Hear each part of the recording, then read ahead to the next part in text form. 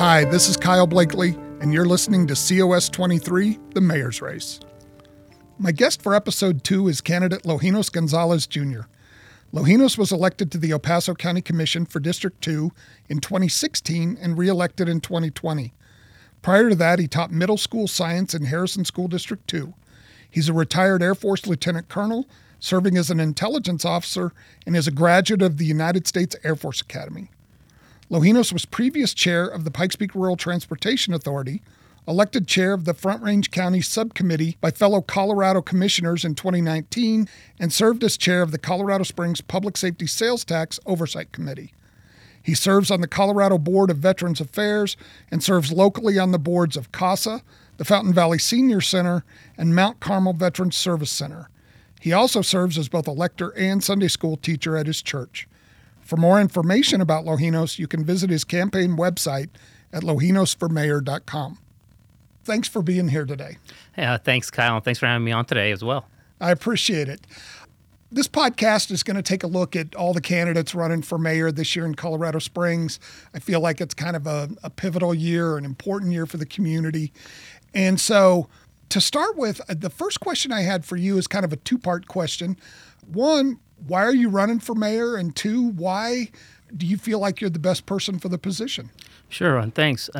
And honestly, it's this what I've been ingrained all my life, giving back to my community, serving our country, serving our community, and being an advocate for people. And so I've done that all my life. I served 20 years in the Air Force, retired, and then moved back to this community. It was a community I loved from my years at the Air Force Academy when I graduated in 92.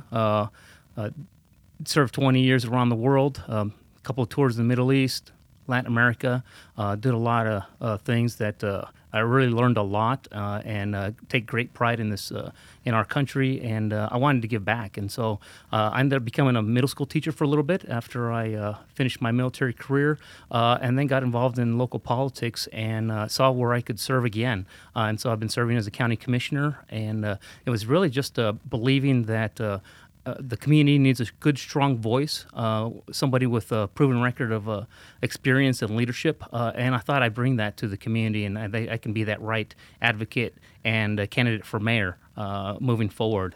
I believe one of the things that really separates me from the other candidates is the broad background and experience that I do have.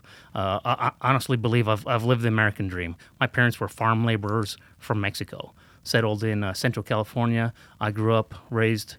They emphasized hard work and education. I took that to heart again, went to the academy, served my country in the military, and then came back. And the experience as a veteran, and then translating into a middle school teacher on the south side of Colorado Springs in District 2. And I still substitute teach every now and then because I want to make sure I'm working with that next generation, with our community, the youth that are going to be our leaders here in Colorado Springs and El Paso County. And so I wanted to be a mentor and a voice for them as well. And from there, also a middle school, again, a businessman as well from my years in investing, and then also as a county commissioner, the experiences and decisions we've made, database decisions based on following the Constitution, good conservative values, believing in public input, limited government, and taking all that and doing what I believe is the right thing for our community, and I want to just be able to continue that. And so that broad background of veteran, commissioner, school teacher, businessman, I really think I have that background that meets our communities and the needs of our community. Throughout your career, obviously varied career, what, either political or otherwise, what's like one accomplishment you're most proud of? Well, there's several. One of them, and it's probably an issue that come up later, is water discussions. I've been an advocate for making sure that we take care of our good stewards of our water and that we grow smartly as a community. At the county level, I advocated for updating our county's water master plan, making sure that we are doing the right thing in making decisions moving forward. But one of the things we see when we need good leadership, when there's a situation or a crisis that occurs. As I was taking office 6 years ago, we were in the middle of the PFAS contamination issue on the south side. So that's something I stepped forward, worked with our local leaders, worked with the Department of Defense and the Air Force in making sure that our residents were taken care of and that we're addressing that water issue, and that everybody there immediately in addressing the issue were able to have safe drinking water. So very proud of the efforts there that continue to this day, that I have been a voice for an advocate for them. And that was one of the accomplishments we saw, was making sure we took care of our residents there.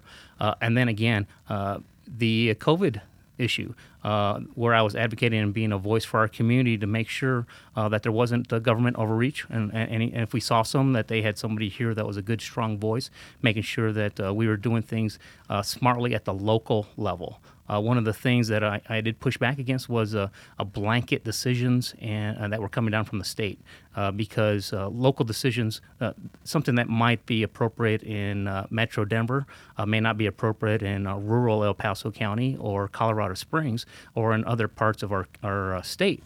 And so I always fought for local control, and then making sure that our small businesses and our residents were taken care of so that they could take care of their families.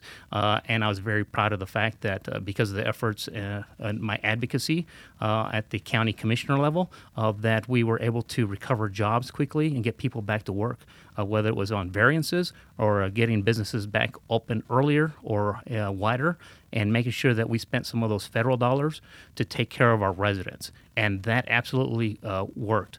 Of the candidates, my advocacy ensured that our Colorado Springs metro area was the first in the state to recover economically post-COVID. And that's something I'm very proud of. I helped take care of our businesses and our families. Throughout your career, you've had a lot of leadership positions. How would you describe your leadership style?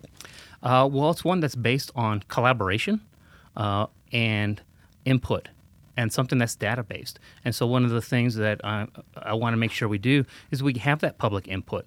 I believe I am one of the 2 or 3 local elected officials that have held the most town halls in my 6 years. I've been an advocate for making sure I listen to the people and take their input into account before making decisions. And then using data, making sure that we're making data-driven decisions that make sense, that allow us to make those decisions smartly, while also, again, making sure that people's rights are taken care of, and that we're doing things in the right way, and not doing anything that overreaches. I'm somebody who believes in limited government, transparency in government, and being fiscally responsible. And so I've got a record of that, and I'm going to continue to do that if I'm honored enough for the public to elect me as the next mayor.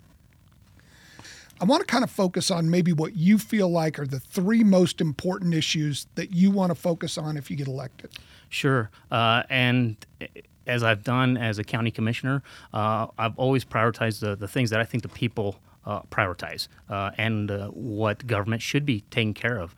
So I've always believed that the government's number 1 priority should be public safety, making sure that people, our residents, feel safe in their homes, their neighborhoods, in our community. And if you can't get that done, nobody's going to be happy in the community, nobody's going to be happy in the city. So I want to make sure we address that. We have seen rising crime rates, not just locally, but statewide and nationwide, and we need to be able to address that. And so that is going to be my number one priority, is addressing that and making sure that we have properly staffed and trained law enforcement and first responders. One of the things, again, that separates me from some of the other candidates is I have a vast experience working side by side with first responders and law enforcement. I was a intelligence officer in the military. Did a lot of several years as a counter-drug analyst and intelligence officer. So I did work side by side, whether it was State Patrol, 3-letter agencies like FBI, ICE, Customs, and other federal agencies and local law enforcement. I was the liaison officer when I was in Southern Command, working with the HIDA, which is a local law enforcement entity that works counter-drug issues. And so I have that experience with law enforcement and first responders. I also have the experience of 6 years serving on Colorado Springs Public Safety Sales Tax Oversight Committee, which takes one of the sales tax that the city currently has, and it goes entirely to fund the police department and fire department capital improvement and some personnel funding for the areas where that capital improvement was spent on the stations. So I have that experience. I was in my last year in that office committee. I was the chair. And so I have that experience there in law enforcement so to support our public safety efforts, roads and infrastructure. That is what I always get calls on as a county commissioner, and I know that the city council and the mayor also get a lot of calls. We want to make sure our infrastructure is there because, one, for safety, two, it helps improve our business community. It also, again, a large part of this area is based on the military, but also on tourism. And if you don't have the proper and upgraded infrastructure and roads, that's going to hurt our businesses here and our community. And so I want to make sure we address that. Real quick, on roads and transportation. So Colorado Springs has two taxes that citizens pay related to roads and transportation, PPRTA, and then the city's road tax. How do you feel about having two taxes like that? And do you feel like it's the amount that each one of them is? I mean, do you think it's adequate? Do you think it might be too high? How do you look at that with there being two taxes? Sure. PPRTA, which you mentioned, I sit on the board as a county commissioner member on that board as well. I think that's one that the people trust, and we've seen that with the vast majority of the residents here locally. Just reapprove that. At 80%. 80% extended it for another 10 years. And one of the things they trust there was the fact that the projects are listed. And estimates on the costs are listed, and the timelines are generally listed because you have a priority 1, A, and B list. And so you have built-in trust over several years of doing this, and that's why that got the support. And I think it's great. It has been one of the things we've been able to address large-scale infrastructure projects.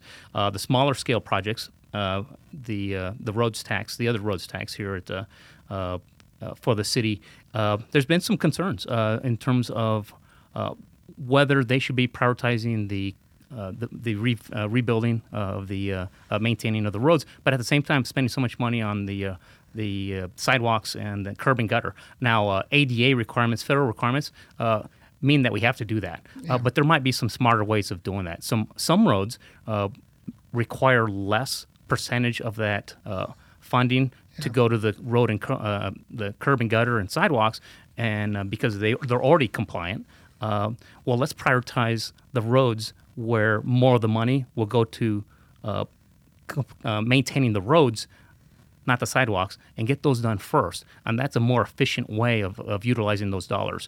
I'd have to go in and see whether or not those are being spent in the most smart way. I think there might be some ways we can spend it a little smarter in terms of prioritizing which roads get done first, and then try to maximize and make that most efficient.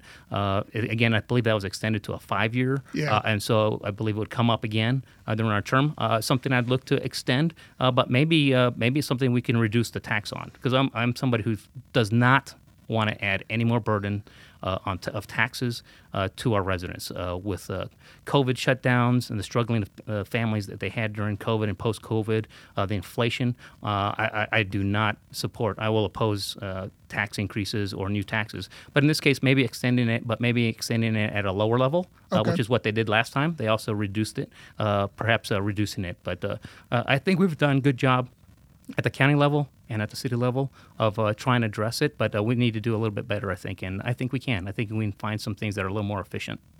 What would the third issue be? Did you say water originally? I said water and growth issues. So it's something that's really come forward. Again, it's something that I have already experience on with the water contamination issue that came on before I was elected county commissioner, and we saw from the Peterson firefighting foam, and decades of use there. But we were able to address it and make sure that our residents were taken care of. The other thing is making sure that we have adequate water supply. So the first one is quality of the water and drinking water, and then in this case is the quantity as we grow.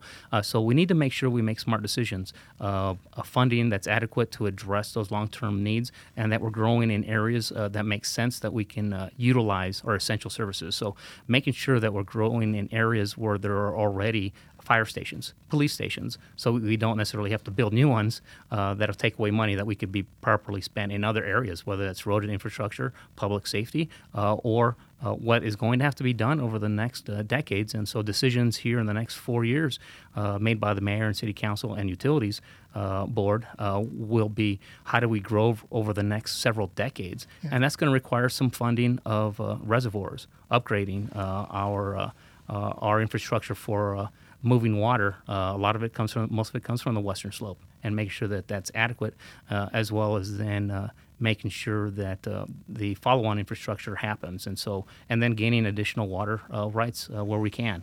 And there's programs in place already. I've gotten some very good advice, great advice. Jerry Forte, the former CEO of utilities, is supporting me and giving me great advice on how we can do this. And he's got a long-term plan that I think we can implement to make things smartly, so that we can grow smartly over time. And I think we should be emphasizing things like that. Yeah, I think water's going to be, obviously now for decades to come, water's going to be one of the biggest issues here in the West. Colorado Springs City Council recently passed a rule that the city has to have 128% of the water supply for existing residents and businesses, plus any annexations that want to come into the city. How do you feel about that rule? Do you support it? Do you oppose it? How do you feel about it? Well, thanks. And I was at the first utilities meeting, I believe it was at the end of October. Some of the concerns that came from that first meeting is that it didn't seem like the numbers were necessarily, again, I'm somebody who supports data-driven information. It didn't look like that information was based on anything solid.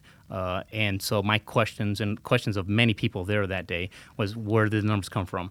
Does this make sense? Should it be higher, should it be lower? And the other thing, it didn't look like this had gotten around to all the stakeholders. So the city and El Paso County, we currently have a annexation IGA, intergovernmental agreement between us in terms of like how to smartly plan long-term growth for the community. Yeah. And we honestly don't know how this water annexation plan that the city is doing might affect that. Those discussions haven't been done. And so, again, I brought up concerns that first day. It's like, hey, let's have regional discussions that brings the stakeholders together, the city, the county, the other municipalities, and the other water districts locally, and the public, to get good, strong input that's based on information. One of the questions that was asked of utilities that first day when I was there was, will this affect housing costs? Will housing go up because of this? Yeah. They couldn't answer that question, because they haven't done the deep dive that I think needs to happen before a final vote. So I think they need to delay a final vote on this until those stakeholder meetings happen, and I've been advocating for that. Let's get together before that final vote, and then I'll be honest. There was discussions that day and afterward that this could create a situation where perhaps a one company or developer gets a long-term monopoly on growth in the city. And that would be concerning, because, again, that could negatively affect housing costs if you just have one company in charge of all long-term growth and development. And so those are the concerns I have. I believe they need to delay and table that vote until these discussions get done. So you would be supportive of relooking at it and finding, maybe the rule is fine, the percentage just needs to be looked at or something like that. But you'd support looking at all of that? Oh, absolutely. We need to have these water discussions, and we need to make sure that we're making decisions that affect our entire community together. Yeah. But I have great concerns right now without these meetings that they'll be voting to something that could negatively affect the community. And again, I'm concerned of anybody getting a monopoly that could negatively affect our community and costs. Okay.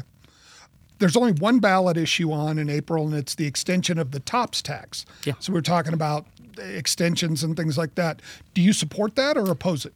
No, I do support it. It's something that, again, sort of like PPRTA, yeah. It's something that the community has been involved in, understands. They know how the mechanism works for the percentages of going to new acquisition of land and then protecting and maintaining those lands.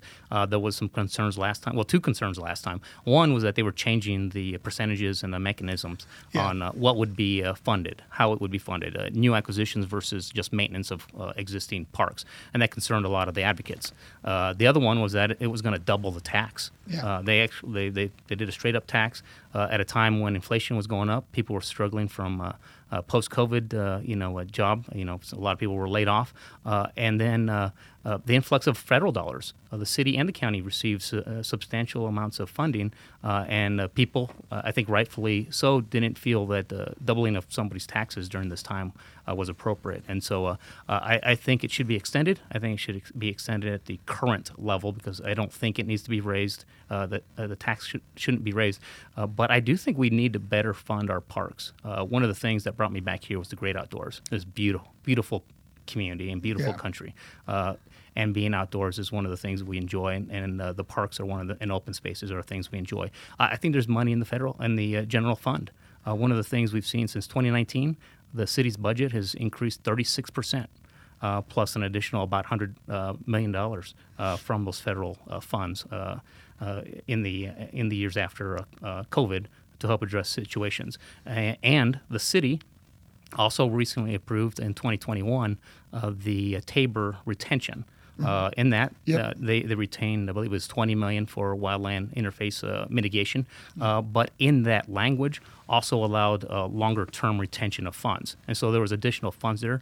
I think a percentage of that fund should go to our public safety, our roads, and we should be able to get some of those funds to go to our parks so we can better address that.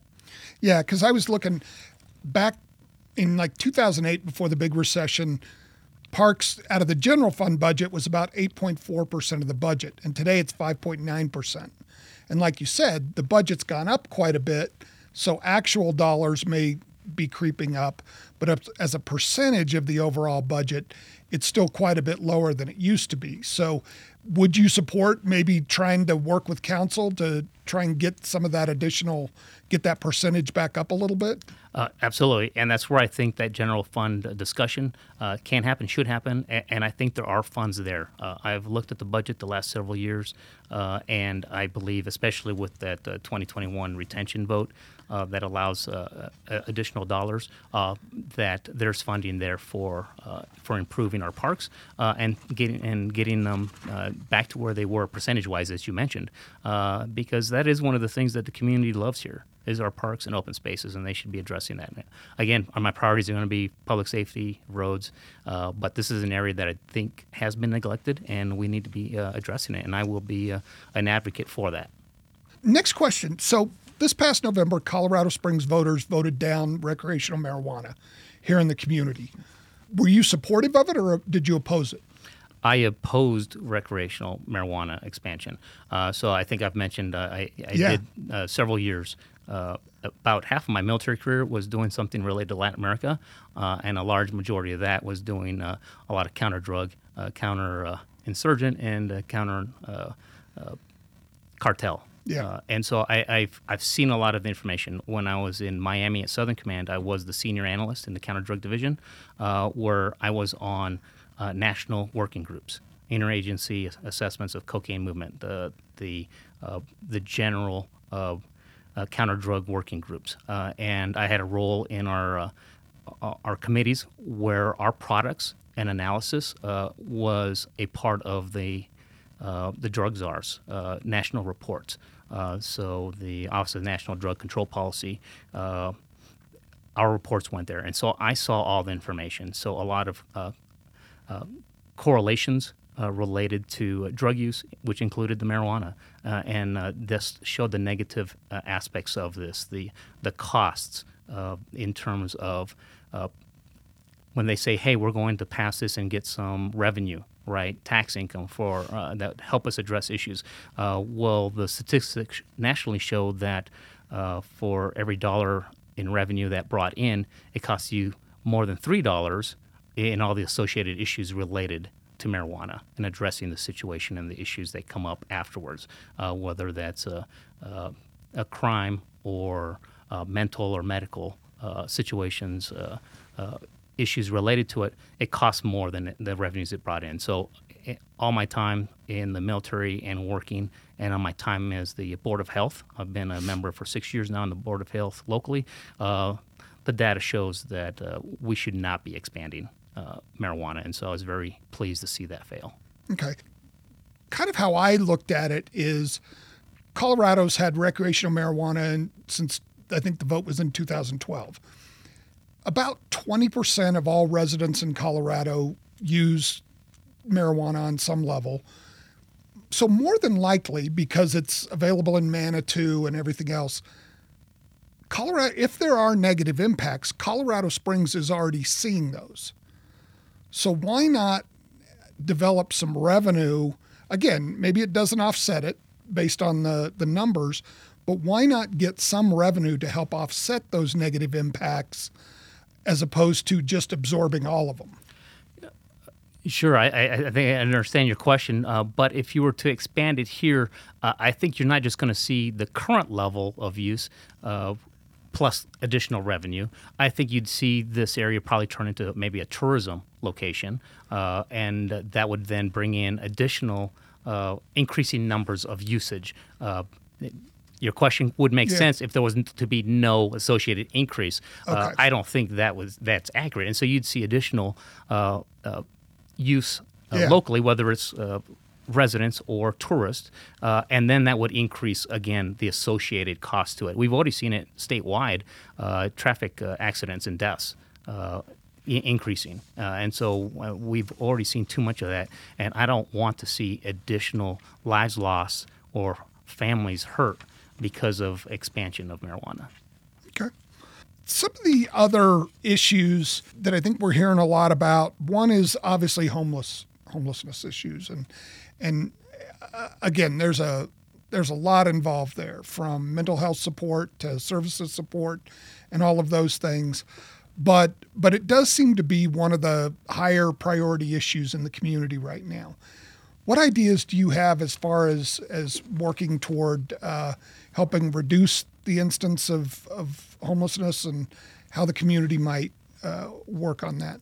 Sure. There's a couple of different aspects. One is from the public safety aspect, cleanups. Yeah. Making sure that we're taking care of our community and make sure that the residents or, the homeless don't just stay in areas, cause damage. A lot of them are along the waterways. Right? So as a public safety, somebody on the Board of Health, I understand that that's going to negatively affect our water quality, and also the safety of residents. We've seen way too many fires. There was an article just the other day talked about in the hundreds. 157. Fires started by homeless, and we had a very large one just a couple of months ago in the county, just on the edge of the city, that could have spread and been much worse. There not been quick response from our local fire response and controlled that. But these are things we need to address. So one is attacking it from the public health and public safety aspect, make sure we're doing cleanups. At the county level, we added another, I believe, $150,000, $200,000 just in this coming years, or this budget year, to make sure we're addressing those safety issues and the cleanups. The other aspect are a lot of the homeless, they do need services. They need help, and a lot of them are looking for help. So what can we do to help them and to bring them back into the community so that we're supporting each other? And a lot of things we have to work with our government entities and our nonprofits. There are many in this community that work. The Rescue Mission, which we've funded and done work with, do a great job. We need to get more of the homeless that are looking for help and shelter into these programs. The others is getting them the right mental health and public health if they have issues related to drug use. What can we do to help them? If it's mental issues, what can we do to help them? A lot of these residents, homeless, some of them are veterans. Some of them may not be utilizing their benefits that they have. We might be able to get them something and get them the help they need just by getting them in, talking to their veteran services, whether it's Mount Carmel or our county veteran service office, getting them the local help that they need, that they deserve, right, and have earned. Let's get them the help they need. There's also additional funding right now because of the pharmaceutical settlements that have recently occurred, to the tune of tens of millions of dollars that we'll be getting here in El Paso County and Teller County. We're a regional, I believe it's a Region 16, I believe, of El Paso County and Teller working together to allocate funds over the next, I believe, 18 years to areas of public health as it relates to largely opioid or those type of issues, addiction issues, we can provide some of those funds into the services that will help this community as well. And so again, it's multi-factored approach, but we got to address it from many different areas. We got to work with our partners, whether it's the state level, the government level, federal level, or nonprofits, and then getting them in so they can get the help they need, the help they deserve, and while we're taking care of our the rest of our community and making sure that we're doing the cleanups and making sure that we're addressing the issues related to, again, you mentioned the fires. That's something we need to make sure that we have control of, and I want to make sure we prioritize that. Okay. One of the other issues that seems to be coming up a lot is affordable housing. And people look at it a couple of different ways. There's affordable housing and attainable housing and all of that in there. But it does seem to be kind of a rising concern in the community over the past year or two. How does that fit into your plans, thoughts, ideas on how to work on that if you get elected? Sure, and again, it's something that's been coming forward a lot in the last several years. When I first moved back, we were a very affordable community, and the cost of living was low, was strong, and it was something very favorable, and that's why people wanted to move here. In the last several years, we've seen that reversed. So again, it's an area that we got to look at from different aspects, different ways of looking at it, and how do we improve the different levels of housing. So one of them is, again, we determine what's a smart way to grow. You can't just stop growth. You have to have some growth, or just the housing costs. We see it in Boulder, where areas where they've just kind of said, hey, we're not going to build anymore. Well, then now you've got everything that's far too expensive for anybody to afford. But you got to do so smartly. How can we do things that help keep costs down? Well, building in areas where there's already infrastructure, where the roads and infrastructure are in place, where the utilities connections are just down the street, where the police and fire departments are just down the street. So you don't have to build a new station in that community. And that's going to save money, keep costs down, and help keep the construction costs down there lower for the community to be able to build and for those buyers to be able to afford that. You also have areas of affordable housing, low-income housing. The county and the city have housing authorities. At the county level, I was a liaison for several years on our county's housing authority, where we utilize grants. We utilize private activity bonds through the county that saves the low-income projects to the tune of hundreds of thousands, sometimes millions of dollars, in helping them to be able to save money in building their lower-income stock of housing. And again, all taken together, it's something that allows us to reduce the costs, the overall costs that go into this. And the third aspect is fighting any state rules or laws or regulations that add costs. Adding more regulation adds costs. Let's cut regulation. Let's cut the red tape so things can be done smarter and more effective and efficient. So if it normally takes something a year to build, if it's something the community wants and is being approved, just saving that a couple of months is going to save costs. And what we do see at the state level is we occasionally have bills that end up raising the costs of housing. One of the things at the county level, I advocate either for a bill or against a bill. At the county, we have a statewide association and taking positions. And for every $1,000 increase to the cost of the house, statistics show 300 to 500 people are no longer able to afford that. And so a lot of times these bills will add $5,000, $6,000, $10,000. And if you get 2 or 3 bills, you've just added tens of thousands of dollars and just kept somebody from being able to purchase a house. And if that person isn't able to move out of their house, well, then that person who's maybe got a little bit lower income isn't able to move up into that house. And so there's all these things that need to be taken into account. But I think I have the background with the housing authority and my work advocating at the state level to make smart choices in terms of working with our community to help keeping those costs down and making housing more affordable. What do you feel like are some other things that might be important in the community? Well, 2 things. So one of them is making sure that our entire community has a voice. So I think one of the things we've seen sometimes is we've seen great growth and improvement in our city and our community, but sometimes it feels like some areas are benefiting a little bit more than others. So we've seen great growth downtown and the north. We want to take pride in our entire city. And if there's any areas in the city that are lagging, we need to make sure that we're helping improve those areas so that we can take pride in all Colorado Springs. And so I want to make sure that everybody has a voice and make sure that all our areas are getting taken care of. And so I want to make sure that's why those town halls are going to be very important so we can meet and get that feedback. Are we missing something?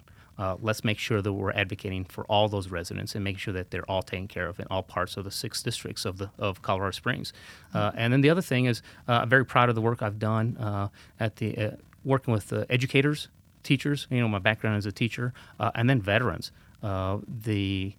The business, the economy here locally. We want to make sure it's diverse in terms of the different aspects. You don't want anything, like I said, you have a market crash in housing. Well, that's going to affect one area. If you have something go down in the military, you're going to have a negative effect to our business community and our economy. But we have a strong military community here. I'm an advocate for them. I'm an advocate for our seniors. I'm on a senior center board here locally. I want to make sure that we're taking care of all our residents, and so I fight for them. Proud for our veterans. We have about 100,000 veterans here in the region, and making sure that they have a voice, making sure our families have a voice, making sure our teachers and our students have voices. And so I want to continue to fight for them. At the local level with the veterans, one of the things I really work on, I'm on the State Board of Veteran Affairs, governor appointed, only one of 7 in the whole state, and a proud member, a board member of Mount Carmel Veteran Service Center here, working and advocating for our residents and our veterans and making sure they're taken care of. And they've earned their benefits, and want to make sure they're taken care of. A lot of people don't know what benefits they have. And I want to make sure that they understand that. And again, just working for our families, I want to be able to give back to our community, and that's why I decided to run and why I'm asking people to vote for Longinos Gonzalez Jr. for mayor. Great. So again, part of what I'm hoping to do with this podcast is voter education. I really want more people to get to know the candidates, see who matches up with their beliefs. Anything going on with your campaign, any events coming up, anything you'd like to share with folks that, they might be able to come talk to you or learn more about you or whatever? Sure. Well, I'm going to be having some meet and greets. I'm going to have a couple of coffees. I'm going to have one at Library 21C. I'm going to have an evening event as well. People can go to gonzalezformayor.com. That's GONZALEZ for mayor.com, all spelled out. gonzalezformayor.com to get more information on the locations and the times. But we'll be doing several of those here over the next 2 months to get the word out. And so I want to make sure that people know that we're going to be there for them and that we're going to do what we can to be a voice and advocate. And, one of the things I always talk about, if people, they get to know me, know 2 or 3 things about me, I really hope they know that I love my country, I love my God, and I love this community. And I just want to be an advocate and voice for them. Great. Thank you very much. Really appreciate you being here and doing this. Best of luck. Good luck on the campaign. All right. Thank you, and God bless. Thank you for listening to this episode of COS 23, the Mayor's Race podcast. This program is brought to you by Avant Strategies. Special thank you to producer Ted Robertson for help putting this program together. If you're interested in partnering with COS 23, the Mayor's Race podcast, you can reach out to me at kyle@avantstrategiesllc.com.